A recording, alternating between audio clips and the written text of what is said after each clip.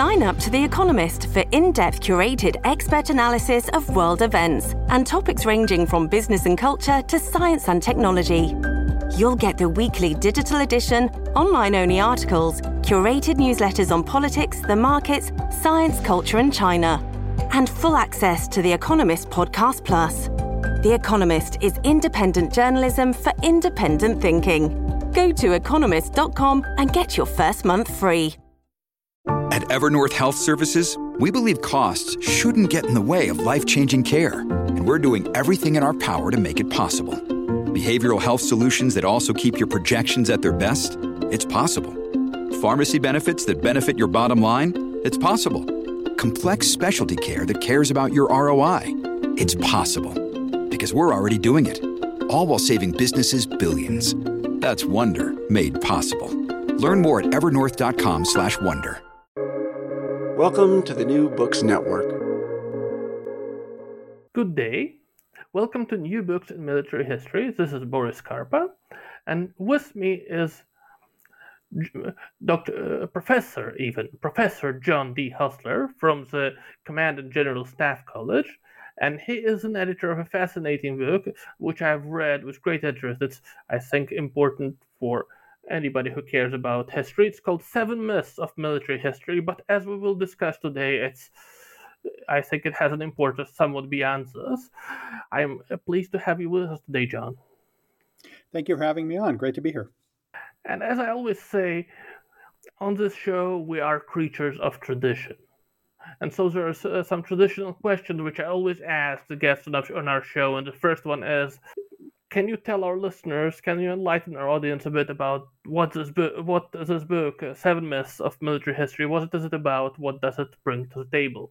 Sure. So 7 Myths of Military History is an attempt by a panel of experts in various fields to examine some of the more persistent myths and mythologizing that go along with military history. Military history is continually studied and read about. It's very popular among lay audiences.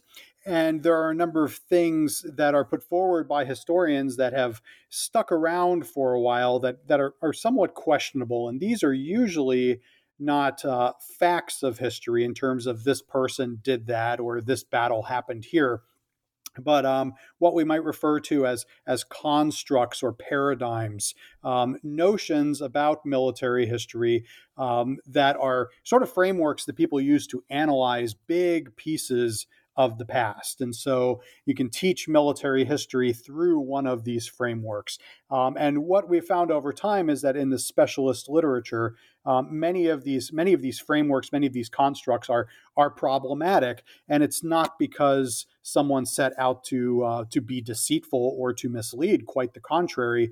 People set out in an attempt to make things easier, in a sense, to understand broad swaths of time and geographical areas through these kind of simpler devices that seem to have explanatory power. They explain big chunks of military historical developments. But the problem is that over time, as these things are scrutinized, many of them tend to be more misleading than accurate. And while they may have value as a teaching tool, they end up sort of distorting historical experience and leaving people with the wrong impression. And at the worst end of it, producing interpretations that are deleterious not only to historical study but sometimes to the military practice itself. And so what I wanted to do was set out and look at 7 of these big myths that are out there, or this, if they're not flat out myths, the mythologizing involved with them on the part of certain scholars, and really subject them to a little bit of scrutiny by asking experts in those particular areas what they think of these constructs. They're not the only military history myths that are there, certainly. Some might argue they're not even the biggest. Some may quibble and say, well, why didn't you add this to the list, or why didn't you consider this? But there's 7 that struck me as important, given my 20-some years experience in teaching and writing military history. And they're areas that I wanted to investigate further, and that's what the chapters attempt to do. They try to figure out, is this myth-making? Is it mythology? Is the construct right? Is it misleading? And explain why to an undergraduate audience and up to make chapters that are really comprehensible by a broad readership. And so we're not talking about some discussion about how tall Napoleon was. We are talking about broader topics which will help us hopefully understand historical processes better. Exactly.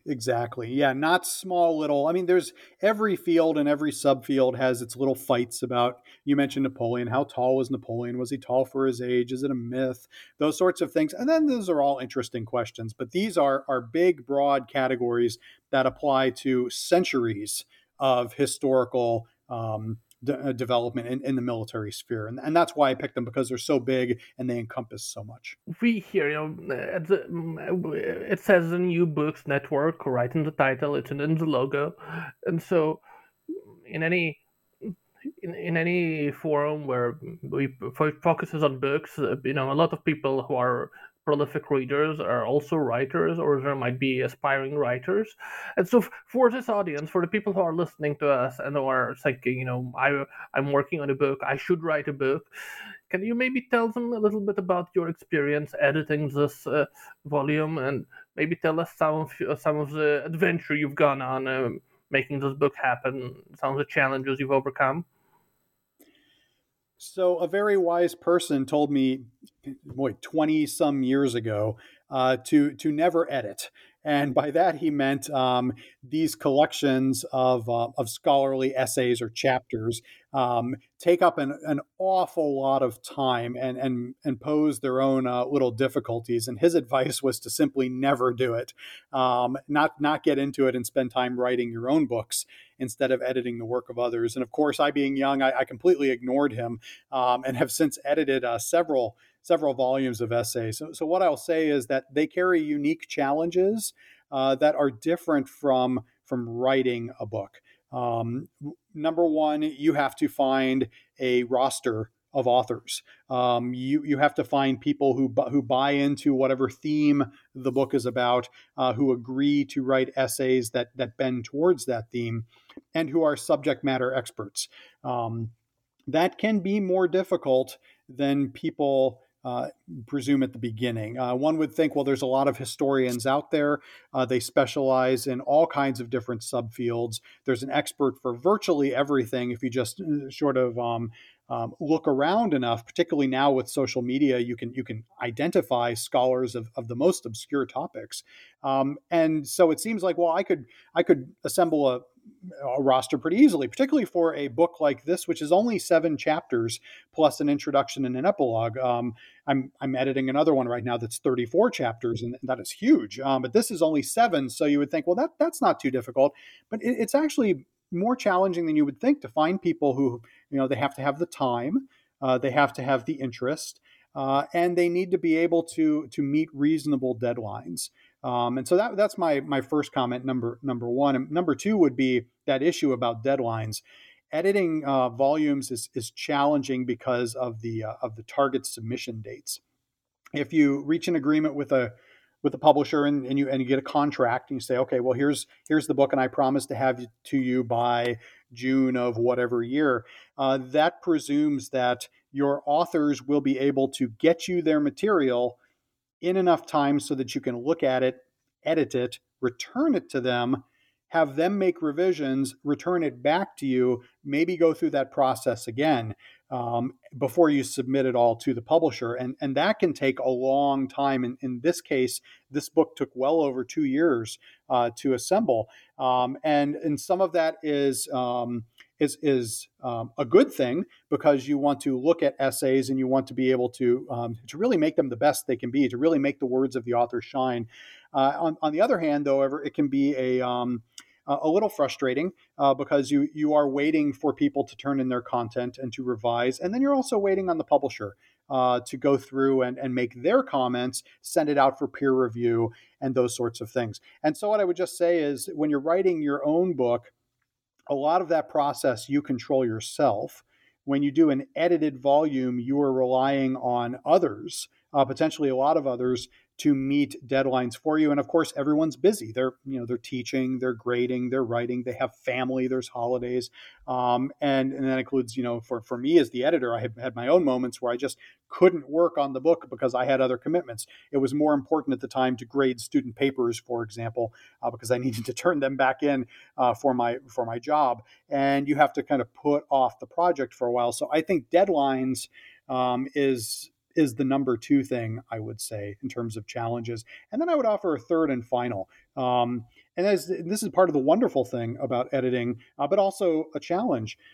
Particularly in a book like this, we cover in 7 Myths of Military History about 2,500 years of history, 2.5 millennia, which is an awful long time, which means that you have to have expertise and interest in all of that history. Not only the interest to read about it and to learn about it, but also the expertise to be able to usefully comment on it to your authors and give them advice that is not silly or outdated or not germane to what they're working on. And so it really is a challenge to have a good grasp of the material. None of us specializes in 2,500 years of history.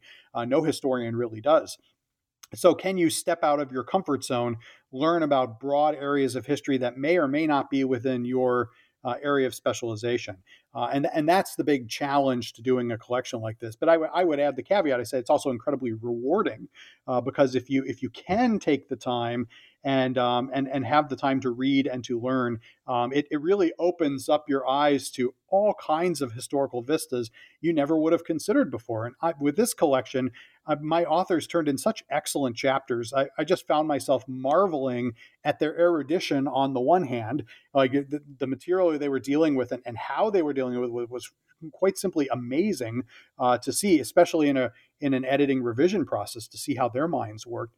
And then on the backside of that, I learned so much from editing this book, and I can't help but think that my own teaching and my own research has been rewarded as a result of the process. So I would say my advice to anyone who wants to assemble an edited collection, understand that you're dealing with people who have busy lives and who may or may not be able to meet the deadlines that you think are so important. You need to be able to work with those people. You need to be able to find those people. But that at the end of the day, it's a great challenge that's tremendously rewarding. So it's hard, but it's worth it. Exactly. And so I'd like to start off with something which is, I believe, a softball of a question, a little softball. One of the myths which you choose to address is something which is repeated in the popular culture, which people will talk about a lot as if it were true. This idea that religion causes most wars. We've seen the bumper sticker. Science takes you to the moon. Religion flies you into skyscrapers. And so there's this idea that religion causes most wars. And we've seen people talk about it. Some of them are historians, some of them are science fiction writers, some of them are comedians. But there's not really a lot of evidence for this idea, is there? No, there isn't. And this is one that really sort of tickled our fancy from the very beginning. When I spoke to the author Andrew Holt about writing this chapter, the rhetoric that's out there that religious war causes more conflict than anything else. And he notes some very famous people who made those sorts of comments. The comedian George Carlin, probably most famously, but also types like President Richard Nixon and others in the past who have said, well, religion is the cause of all this conflict. And I think there's various reasons people say that. It's not mere rhetoric. It's a particular reading of history. It's looking back and looking at conflicts, and there seem to be a lot that were begun by issues of religious adherence or faith or zealotry. And I think in a quantitative sense, they think in their minds that sure, there was an awful lot of this in the past, and it seems to be the common denominator for all of this war and suffering. And then I would think, and this is my own personal opinion, I don't know that the author of this chapter, Andrew, would agree with me or not. But also, I think in the modern world, when people see religious war, it seems to them a touch on the irrational side. Instead of fighting for a policy, fighting for human rights, these sorts of things, a particular justified cause. They're fighting for an ideology or a religious creed. It seems to be sort of old-fashioned, something in the past, something that the people did a long time ago, but that we have superseded in our modern world. And so you get kind of a dual effect, right? It looks like here's a lot of wars started by religion, and we judge them to be not rational, according to our understandings of rationality. And so those come together, I think, in the idea that religion caused the most conflict. And what Andrew discovers as he goes through his chapter is that it's really not true. And he was interested in tackling it from both a quantitative and a qualitative perspective, right? On the one hand, he wanted to look and say, okay, what do we mean by religion? What do we classify as a religious war? Why do we consider religious wars such bad things? And really kind of address the root of the rhetorical issue. But then he also wanted to do a quantitative piece, which frankly was amazing because he was able to span most of recorded history around the world and quantify how many religious wars have there actually been. Looking at Asia and at Africa and the Americas and Europe and all these places, and doing kind of an accounting job and figuring out, well, how many have there been? How many of them could we deem religious, just straight out? That's clearly a religious war. How many could we say had sort of religious overtones, and maybe it wasn't the exact primary driver of the war, but yet it had a lot of religion wrapped up with it.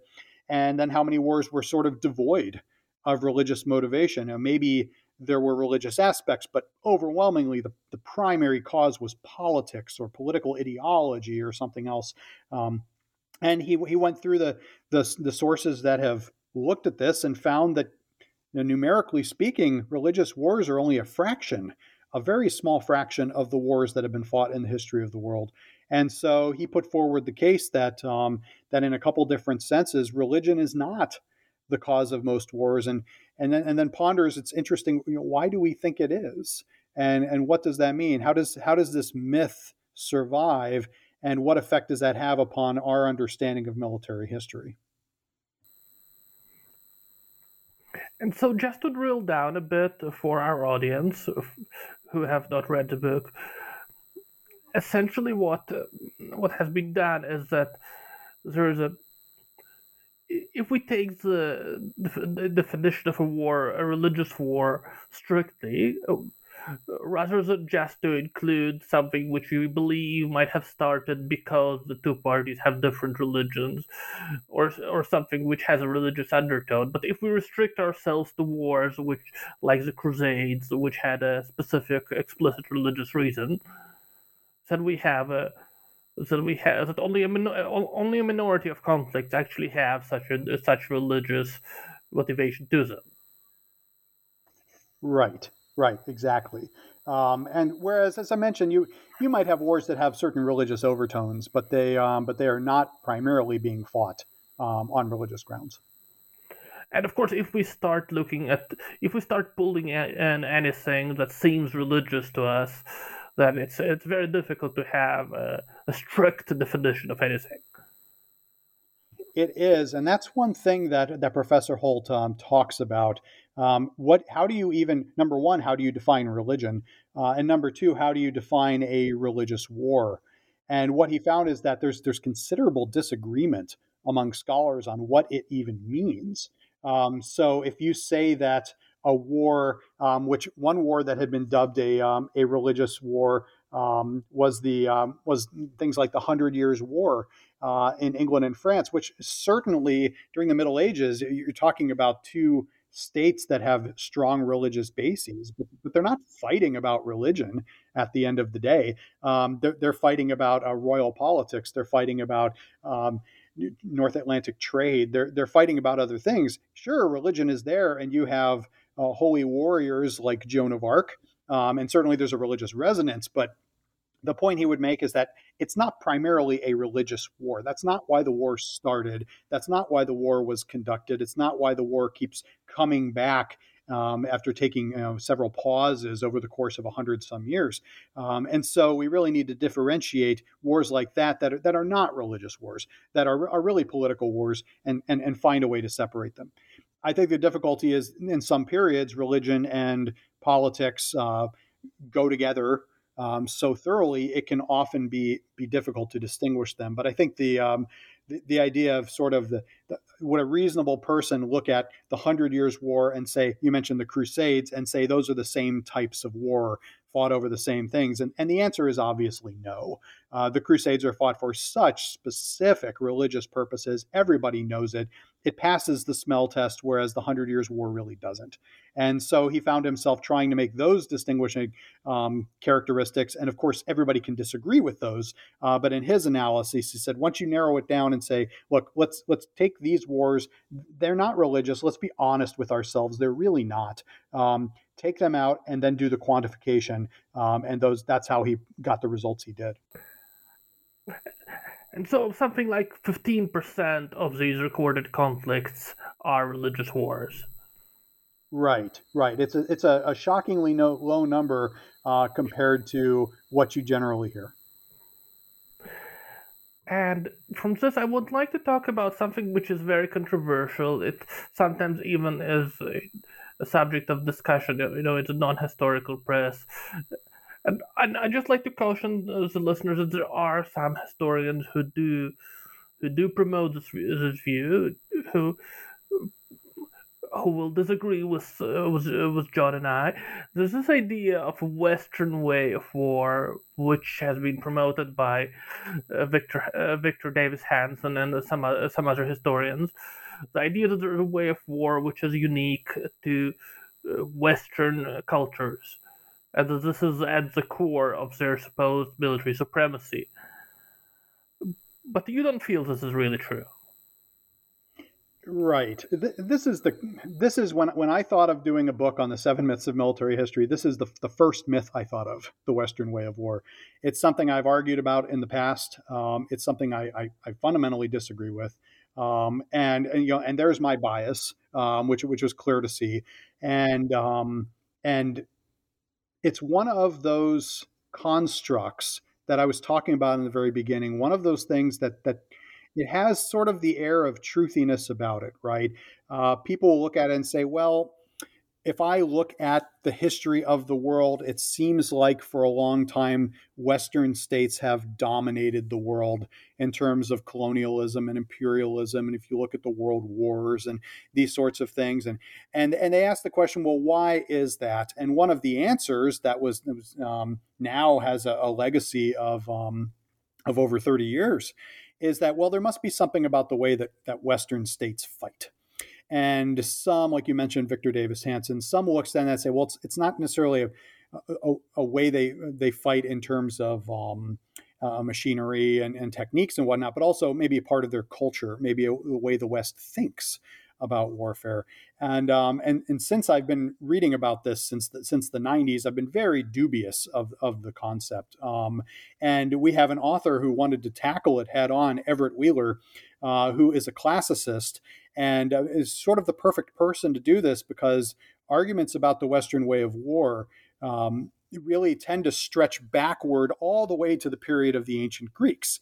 Because if you're arguing that there's something about Western culture that makes our warfare so much more lethal, so much more effective, then that argument it sort of follows that you need to start at the beginning. There's something in the beginning of Western culture that led to this, and that has extended until today. And usually, for Hanson, you go all the way back to the Battle of Marathon during the Persian Wars. Others have different starting places. But what Dr. Wheeler wanted to sort of show is that the very concept from the beginning is fallacious, that there is no firm Western way that you can point to from the very beginning, because it turns out that Western societies, if you want to start with Greece and then move into the Romans, employed a number of ways of war that are not so easily categorizable. So if one says, for example, and you routinely hear this, that Western armies are so effective because they are so lethal, they come to kill, right? And they like to fight straight up, man to man, with infantry on the battlefield. Let's go out and see what happens on the field. Whereas Eastern cultures, and Dr. Wheeler refers to this as sort of a Eurocentric view, really an ethnocentric view, the idea that alien cultures, which are deemed by scholars, or used to be deemed by scholars, as sort of barbaric cultures, right? The other cultures, well, they resorted to trickery, right? And they use archery fire, and they use standoff between forces, and they wanted to do everything except get up man to man on the field and fight straight up. So in the East, you had this trickery, which he refers to as the Odysseus, right? The trickster from the Iliad and the Odyssey, whereas Western cultures were more the Achilles, right? In the Iliad, right? Come out here and let's fight right here and now and show who's the best. And what he shows is that no, Western cultures were like a lot of other cultures around the world. They used all kinds of things. They used whatever techniques would enable them to win.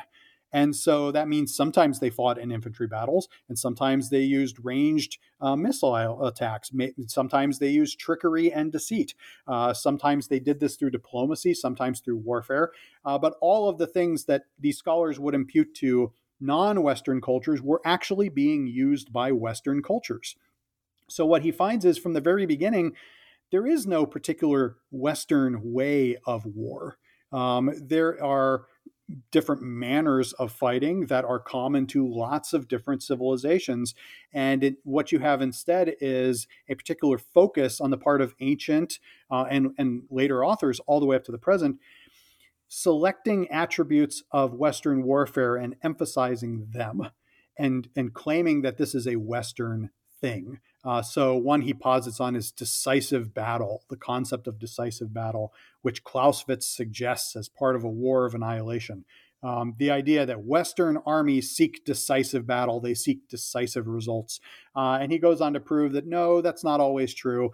And number two, other cultures sought decisive battle as well. To think that the Assyrians or the Persians avoided decisive battle is sort of ludicrous. And so he attacks it really at the beginning. And as a classicist, he's particularly, adept at doing that. He sort of attempts to dismantle this construct at the very beginning of its origin. And he does a lot of quoting in the article from scholars like Hansen and others who put forward this idea, and some of them who are even sort of now backing away from it a little bit and modifying and qualifying the idea of the Western way of war. And what Dr. Wheeler points out is that look, the whole edifice was sort of a sham to begin with. And so from this, I'd like to talk about something which is constant. Something which is continuously relevant. It comes up again and again, and not only in military circles but also in policy debates. This idea of a revolution in war. The idea that there is a certain way of making war in a given era. And then somebody comes out, it's attributed to, there are different episodes in history which this is attributed to, where somebody comes out with a different way of making war and they sweep the field, they overmatch their opponents, and, and if a society has failed to adopt this new way of war, they're just swept away. But and today, this is in the form, of the advocacy of the RMA, the Revolution of Military Affairs, where they suggest that we can cause this to happen. That if we spend enough money, if we spend enough effort on developing new technology, then we can possess this new way of war and, of course, overmatch everybody else. But this is an idea which is somewhat. And there are two chapters in your book which discuss different aspects of this. And so I'm just rolling them into a single question. This whole idea of a revolution in war, it's somewhat overstated, isn't it? Yes, there's a tendency I mean, and this is another example of what I started off with of a construct that sort of seems useful in the beginning, but hides historical realities. There's this notion that there are revolutionary moments in history that transformed warfare forever. Where there was some kind of development, some kind of social or economic or political change that brought about a complete uh, alteration in the way that wars were fought. There's a lot of examples of these, a lot of different books, and a lot of disagreement over the numbers, how many revolutions there were, military revolutions in history. Some say 5, some say 7. I've seen numbers in the dozens, as Professor John France, who wrote this chapter, points out, that some have said just in the ancient Greek period there were 3 different military revolutions. So there's all kinds of numbers of these. I think it stems from historians being centered on either events or those moments where they want to see some kind of definitive change, where they can say the world was like this up to this point, and then something changed and the world was different. Right? It was a revolutionary moment. And those revolutionary moments ushered in massive changes that thoroughly revised the way that armies fight, and that military enterprises are the way the military enterprises are viewed. And they look at such things like the French Revolution, this idea that nationalism sweeps through France and creates this drive on the part of citizens to become a citizen army, and that's a revolutionary change. And those moments can be very useful in the classroom, I have to point out, because it again chunks out history into definable bits. So you can say, well, there was the period before the French Revolution, and then the period after the Revolution, and so we can teach that revolutionary period as a period of change. It's something that students can anchor on and that they can understand. It's a way for them to organize their notes and to comprehend the past. But what John France points out is that, number one, not only is there a lot of disagreement about what is revolutionary, is that almost all of these things are not actually revolutions. They're more in an evolutionary model. Change happens slowly, it happens over time, it happens incrementally, and very rarely do you have these big splashes where everything is different.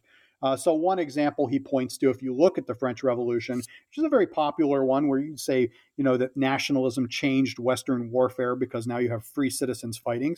He points out, yes, absolutely, there were some free citizens who signed up, but Napoleon, to conduct his wars, had to rely on conscription. He was forced to rely on conscription for the bulk of his conquest. That's not a free volunteer army. That is a conscripted army, an army that is gathered together of people who, however well they may have been disposed towards the cause, did not envision themselves in a military career and now find themselves in uniform. And if that's the change, well, you can go back plenty of centuries before the French Revolution and find people being pressed into service in uniform. Is it a conscription act? Is it the French levy en masse? Well, maybe not. But the concept of taking people who don't necessarily want to fight and making them fight had been around for an awful long time. So what he would say is that the revolution is more of an incremental change. It's an evolution of the concept, certainly, but it's nothing radical. It's nothing revolutionary.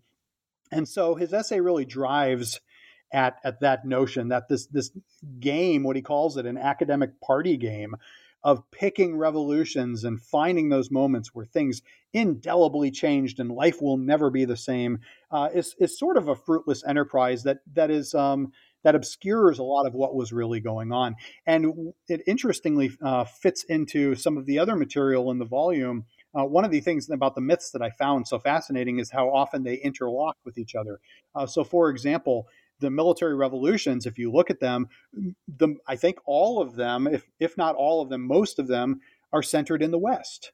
They have been proposed as changes in Western warfare. And then those lead into the discussion of Western way of war again. Oh, well, there's something about the West that's special because the West had military revolutions and other states did not. And what he points out in his essay, Professor Francis says this is patently absurd, because you look at these modern Western navies trying to sail around the world and they get to Mumbai, the British get to Mumbai and they get defeated. in 1689. So where is this Western prowess? Where is this revolution that powered new armies? So the military revolutions piece is one that's fascinating. The other one that you mentioned, the revolution in military affairs, or the so-called RMAs, a concept that's it's been around about since the time of the U.S. Gulf War in 1991, thereabouts. This idea that armies can go in and deliberately revolutionize usually their technology. Sometimes you talk of non-technological RMAs, but usually they're technology based. Can affect a sort of a small revolution that gives them an asymmetrical advantage, or as you said, overmatch against an opponent. And in the seventh chapter of the book, what Professor Rob Johnson really points out is that it's really history through what he calls technological determinism. The idea that you look in the past and you find those moments where there was a technological change, and it all of a sudden has an explanatory power. Once we have this gun, once we have this plane, once we have this thing, then it fundamentally changes how we manage military affairs.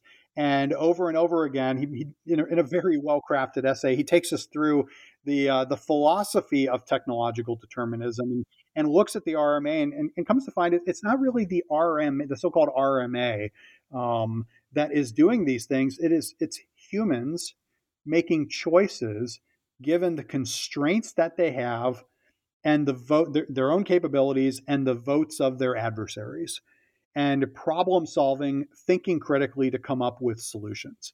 And that it's not a determinism in which, well, we have the tech and therefore we must do this, or we will create the tech, in other words, to go forward and to win. It's sure, we have new technology, we have new practices. How do those things fit in with the force structure that we've got? How do they help us against the threat that we're facing?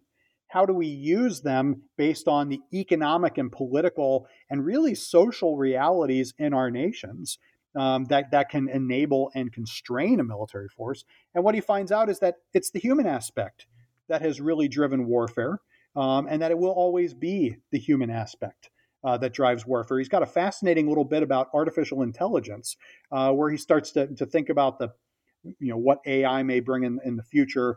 And he comes to find that we're not at the full-on robot stage yet. It's still how humans decide to employ it. And like everything in war, they can deploy things correctly or incorrectly. Fog and friction do not go away with technology. And so what these two authors, John France and Rob Johnson, are really, really trying to point at is that these explanatory factors that historians sometimes like to throw out, that this happened because of this revolution, or this happened because of this new technology, or this happened because of this new technique. Really what you're looking at is this happened because you have a complex military organization full of human beings making decisions with the things they have at their time, at their disposal, and coming up with the best solutions they can come up with in the context of fog, friction, human error and foibles, political interference, and all these other things that can happen. And that instead of looking for these big markers to say, well, this changed everything, or nothing was the same after this point, which is very sort of event focused. That there's a moment in the past where everything that on which everything pivoted. Instead, look at the context, look at the large story, look at the evolution of these things, and that's where the truth really lies. It lies in the human sphere. It lies in the realm of creative, critical thinking, human decision making, not with any particular moment that changed everything or a piece of technology that completely radicalized the way we think and live. And from this, I'd like to move into a particular form of I would say the RMA before the word was coined, and of course we are talking about strategic air warfare, which in its original form, it was originally advocated as this idea that you would send these bombers, that they would strike deep into the enemy's territory, they would wipe out their industries, sometimes it was advocated that they would, kill the civilians in their homes, and that they would win the war for you without actually fighting on the front, because they would so devastate the enemy so devastate their homeland that they either would be unable to wage the war or they would lose the will to do so. And so this Right. idea has been challenged a lot, in the military press and professional publications. But the argument which is made in the book and which is elsewhere also made, it many people are not familiar with it, and maybe you could explain this. Maybe you could explain this to our audience. Yes, I would say that you're correct. I think of all the chapters in the book, this would be the one that people in the know would nod their heads to and say, "Sure, yeah, that of course that's sort of mythological." I don't know that the general public knows that or thinks about it, and I also think there's still a few diehards out there who still talk about strategic air power. It's a fascinating topic. It's when airplanes began to be used in a military manner, armies were opening up a whole new domain of warfare, the aerial domain, and it was completely untested. There had been dirigibles and balloons, and certainly there had been some role, from Napoleon forward, of people floating in the sky. But the idea of using aerial bombing to defeat an opponent it was brand new. There was no doctrine for these sorts of things. It's sort of dreaming up. You're starting from ground zero and saying, okay, so what do we think airplanes can do? What can we do with bombers? And to be a little cheesy, the sky was wide open, right? And so the earliest theorists, people like Giulio Douhet, the Italian, and Hugh Trenchard in the RAF, they're looking at this and they're thinking of the possibilities. And they had been emerging from World War I, which was a horrific, destructive war that saw 9 million combatants die. And the common thought among these air power enthusiasts, I think, was one that was very aspirational and very positive. How do we avoid ever suffering through this again? How do we make sure that those soldiers don't die in the trenches? And the idea was we use technology. We bomb our adversaries from the air. We destroy them. And as you said, it involves from the very earliest the deliberate targeting of civilians, deliberate collateral damage. Douhet talked about these bombing squares in which you would saturate a target with high explosive, incendiary, and chemical weapons to destroy civilian and military infrastructure at the same time, but particularly civilian, at which point the citizens would petition their government. They would demand the withdrawal from the war, and you would get a good political solution to the war. And the idea is by doing this, you don't have to send in army divisions. You don't have to send in what we call today boots on the ground. And there was even this theory that so many squadrons of airplanes could replace those divisions. You wouldn't even need those soldiers. And so it's been a dream for a long time to do this. And you can see why the dream is sort of so seductive in a way. It's fewer losses of life. You don't have the trenches from the Western Front. It's a technological solution, which is simultaneously interesting and exciting to the public. I mean, the public has long been captivated, as John Curatola points out, by high technology, by these death-defying human accomplishments in the air. And reasonably, it's probably cheaper if you can win with a few squadrons of bombers, as opposed to turning your society to a wartime posture and going on rationing and upping your industrial production and spending all of that money and going into debt. It seems like a clean clinical solution. And I would finally say it's politically very palpable, because a national leader can say, look, this isn't going to cost much money or lives. We're just going to use aircraft. We're going to bomb them from the air and we'll get a solution. And so it's sellable. The rhetoric is very sellable.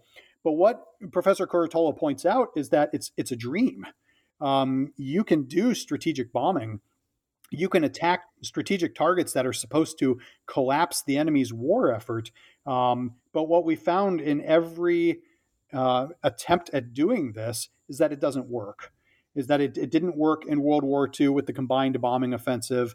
Some will say it worked against Hiroshima and Nagasaki in the Pacific, although Professor Curatola challenges that and says it really wasn't the bombing of the Japanese cities. It was the entry of the USSR into war. Others would say it was the unrestricted submarine warfare against Japan that cut off all their resources. It didn't work Just in to Korea. Well, I'm sorry. John, just to contextualize this a little bit, if you don't object, one thing that strikes me is at the time that the strategic air warfare was being popularized, it was an era where all sorts of ideas of war without war, so to speak, were being popularized. This was where, people also advocated starving the enemy populations through a blockade was much advocated. This was when people first suggested trade embargo. Well, not first, but the global trade embargo. It becomes very popular as an idea around the 1930s. So the idea of inflicting war on the enemy without waging war, so to speak, it becomes very popular around this time.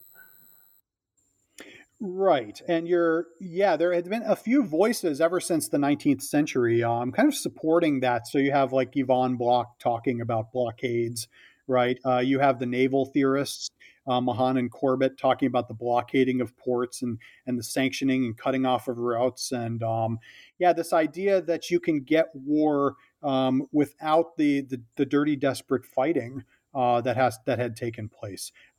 It's I suppose you could argue it's a variation on that theme, the idea that we get a big victory for comparatively little cost. Because at the end of the day, if we were to pull out our Karl von Clausewitz, he would say, well, the way you get victory is when your adversary lays down their arms, right? That's where victory lies. And you can do that by destroying the enemy soldiers, or you can do that by convincing them to put the guns down.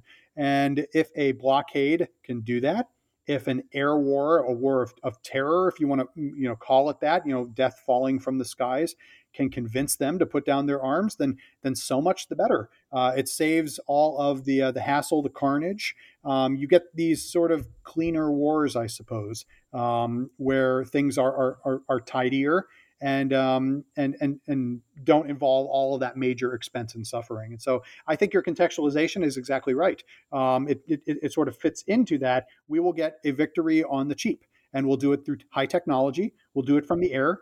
And particularly for a country like the United States, which has had for most of its history the sort of air superiority, it's hard to challenge us in the air, and it seems like an attractive proposition. And of course, in terms of the civilian casualties, awfully enough, people are a lot will a lot of the time when people want to avoid war is people actually wanting to avoid our own people, so to speak, dying. And if we need to blow up their civilians, well, it's their civilians. It's not our civilians. Sure, and I think any state that goes into war has that idea, right? That preserving the citizens' lives versus the adversaries. I think that it fits into, and it becomes an ethical question, right? How do we conduct the war? How do we fight? You could apply just war theory to this, but what I often hear is this branch of ethics, if you want to talk consequentialism, right? We may have to destroy this city and cause an awful lot of civilian damage, but if it ends the war quickly, then ultimately there will be fewer casualties, right, at the end of the day. And I think we look at this today and we realize what collateral damage does.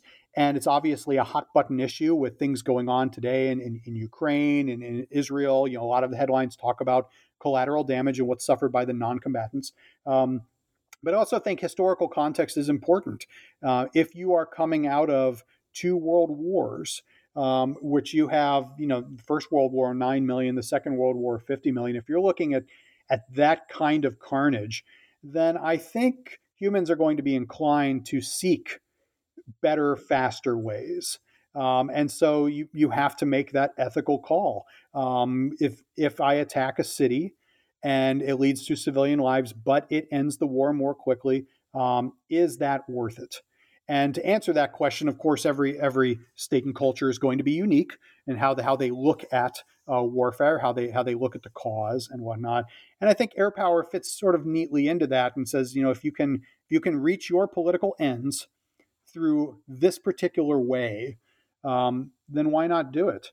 The problem is, though, as Professor Curatola points out, is that you just never get it with strategic air power. You can get some results, but at the end of the day, you either require some other kind of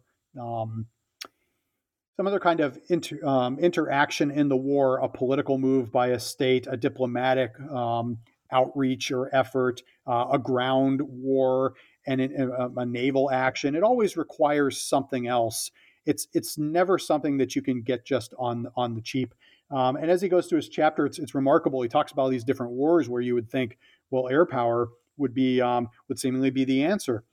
But from the Korean War forward, he finds in Korea there's nothing to bomb. There are no strategic targets. In Vietnam, it doesn't get the job done. And even in the Gulf War in '91, where people love to talk about the RMA of this sort of net-centric warfare and precision-guided munitions, and we can see in the dark and use GPS and all these things. At the end of the day, the bombing campaign, which went on for a long time, gave way to a ground assault. The U.S. still had to commit soldiers on the ground to get the job done. And so it's this dream that he points to that people still want it. It's easy to sell politically. Don't worry, we're not going to war. We're just going to do some bombing. But it never really gets you a strategic victory on its own. And so I think the motivation is good.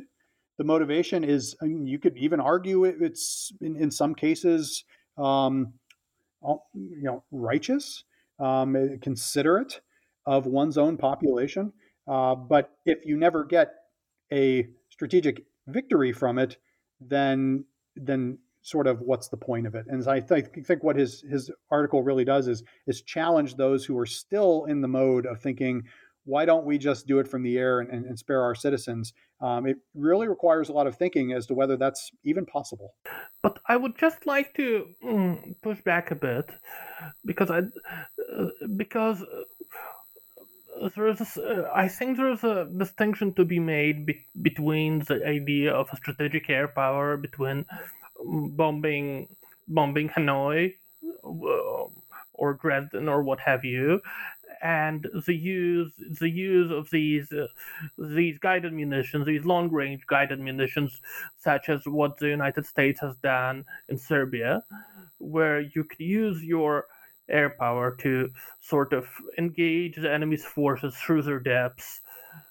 This isn't the same as what we've discussed prior.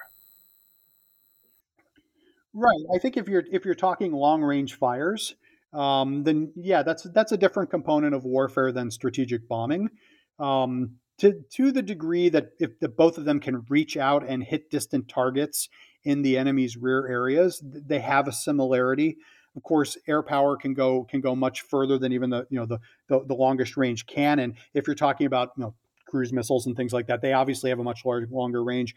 I think that I don't want to put words in Professor Curatola's mouth. I suspect his response would be, even with things like that, you still might not achieve a strategic victory with long range fires, whether they're being delivered by aircraft, whether they're being delivered from ships or from ground sources. That there's, at the end of the day, you're looking for targets that you can collapse that will have a strategic effect, right?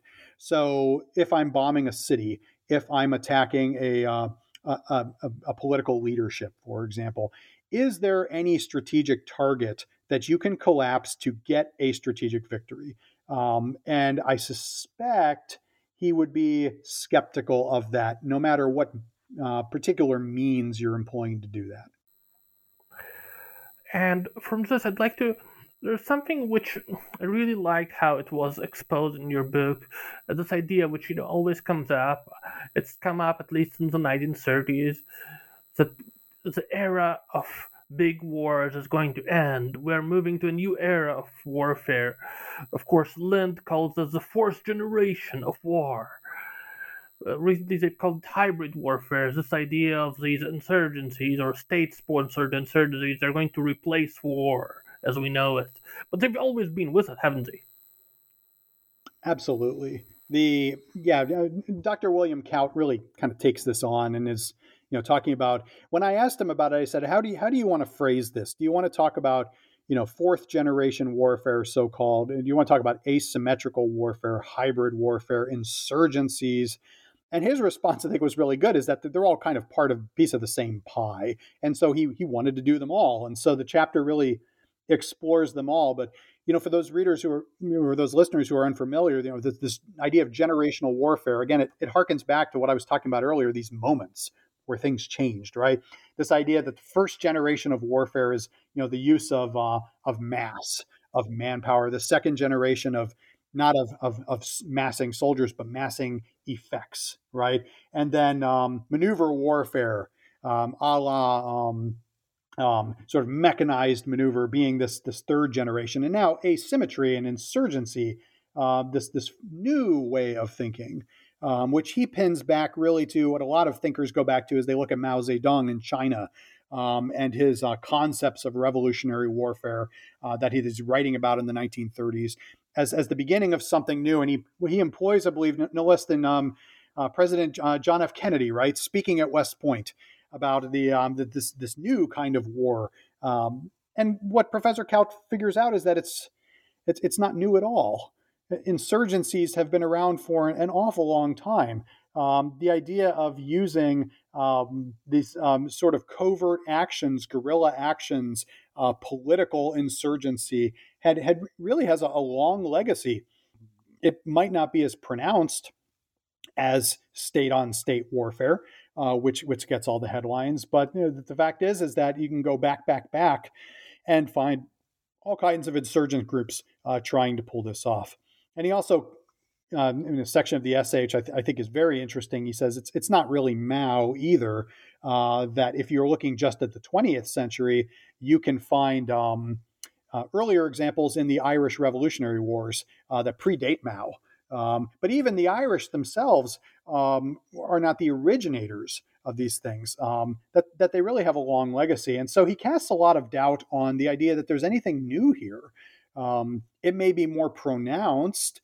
Certainly, he finds that the combination of insurgency with political messaging is more pronounced in the modern world. And when we think of modern day terrorism, the way it operates, not just in terms of violence, but the political messaging attached to it. And he goes through the modes of, when do you use that political messaging? Do you radicalize the population before you fight? Do you radicalize them while you're fighting? Do you just go ahead and forego their radicalization and just fight? And once you seize political power, get the public on your side. And there's all different forms of it. But know that this is a very old technique. What he does point to, though, is along with the political messaging is how the modern world facilitates insurgency in certain ways that could not be done in earlier centuries. And so he's doing a little bit of kind of, I think, very balanced and collegial give and take here, right? Insurgency is not new, but it's different in the modern world because of the technologies that are available. And so he talks about things like dynamite, for example, automatic weapons, even non-automatic weapons that are easier to load and faster to fire.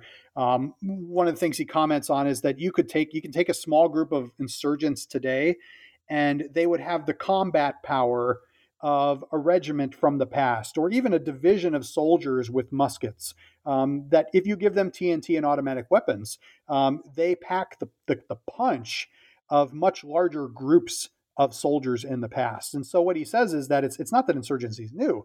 It's that in the modern world, it's easier to make a definable difference with one. You can have more of an impact. You can cause more of a splash because of the materials that are available. And when you combine that with political messaging, it can be a very powerful and lethal combination. So that insurgency and fourth generation warfare is not really anything new, but the manner in which it's waged, you could say, in the modern world, looks a little different than if you were to look at, say, the Sicarii fighting against the Romans in the first century AD. As we've said, there's not really a new age of war here, because there's always been a spectrum between non-state warfare and what we would call the big state war. So from this, I would like to move on to our last question, and it's also a traditional question because, as I've said, we are creatures of tradition here. So I'd like to ask you, what are the books which you are reading right now? What are the books which you could maybe recommend to our audience? Something which which is at your current stage in your book journey. Sure. There's a couple things I'm reading right now that are interesting, and I'm still working through them. So I don't know if I have a. But I think they're very interesting, but I've not finished them yet, so I'm not ready to render a judgment. But one I'm reading is Princeton came out this year, Princeton University Press, with a very large volume called "The New Makers of Modern Strategy." Military historians and strategists are familiar with this series, The Makers of Modern Strategy. It's been around since the 1940s. This is the new edition. It's really, I suppose, the third edition. And it has dozens and dozens of essays on modern warfare and modern strategy. This is a text that we're looking to incorporate into our teaching. And so I'm going through a lot of those essays right now, and trying to figure out which ones are compelling, which ones are most useful. And there's definitely some interesting reading in there, not all of which I completely agree with. But I think if for anyone interested in military history and strategy, it's pretty much required reading right now. It's something to get your head wrapped around, whether or not you agree with the individual essays or not. And so that's one thing I'm reading.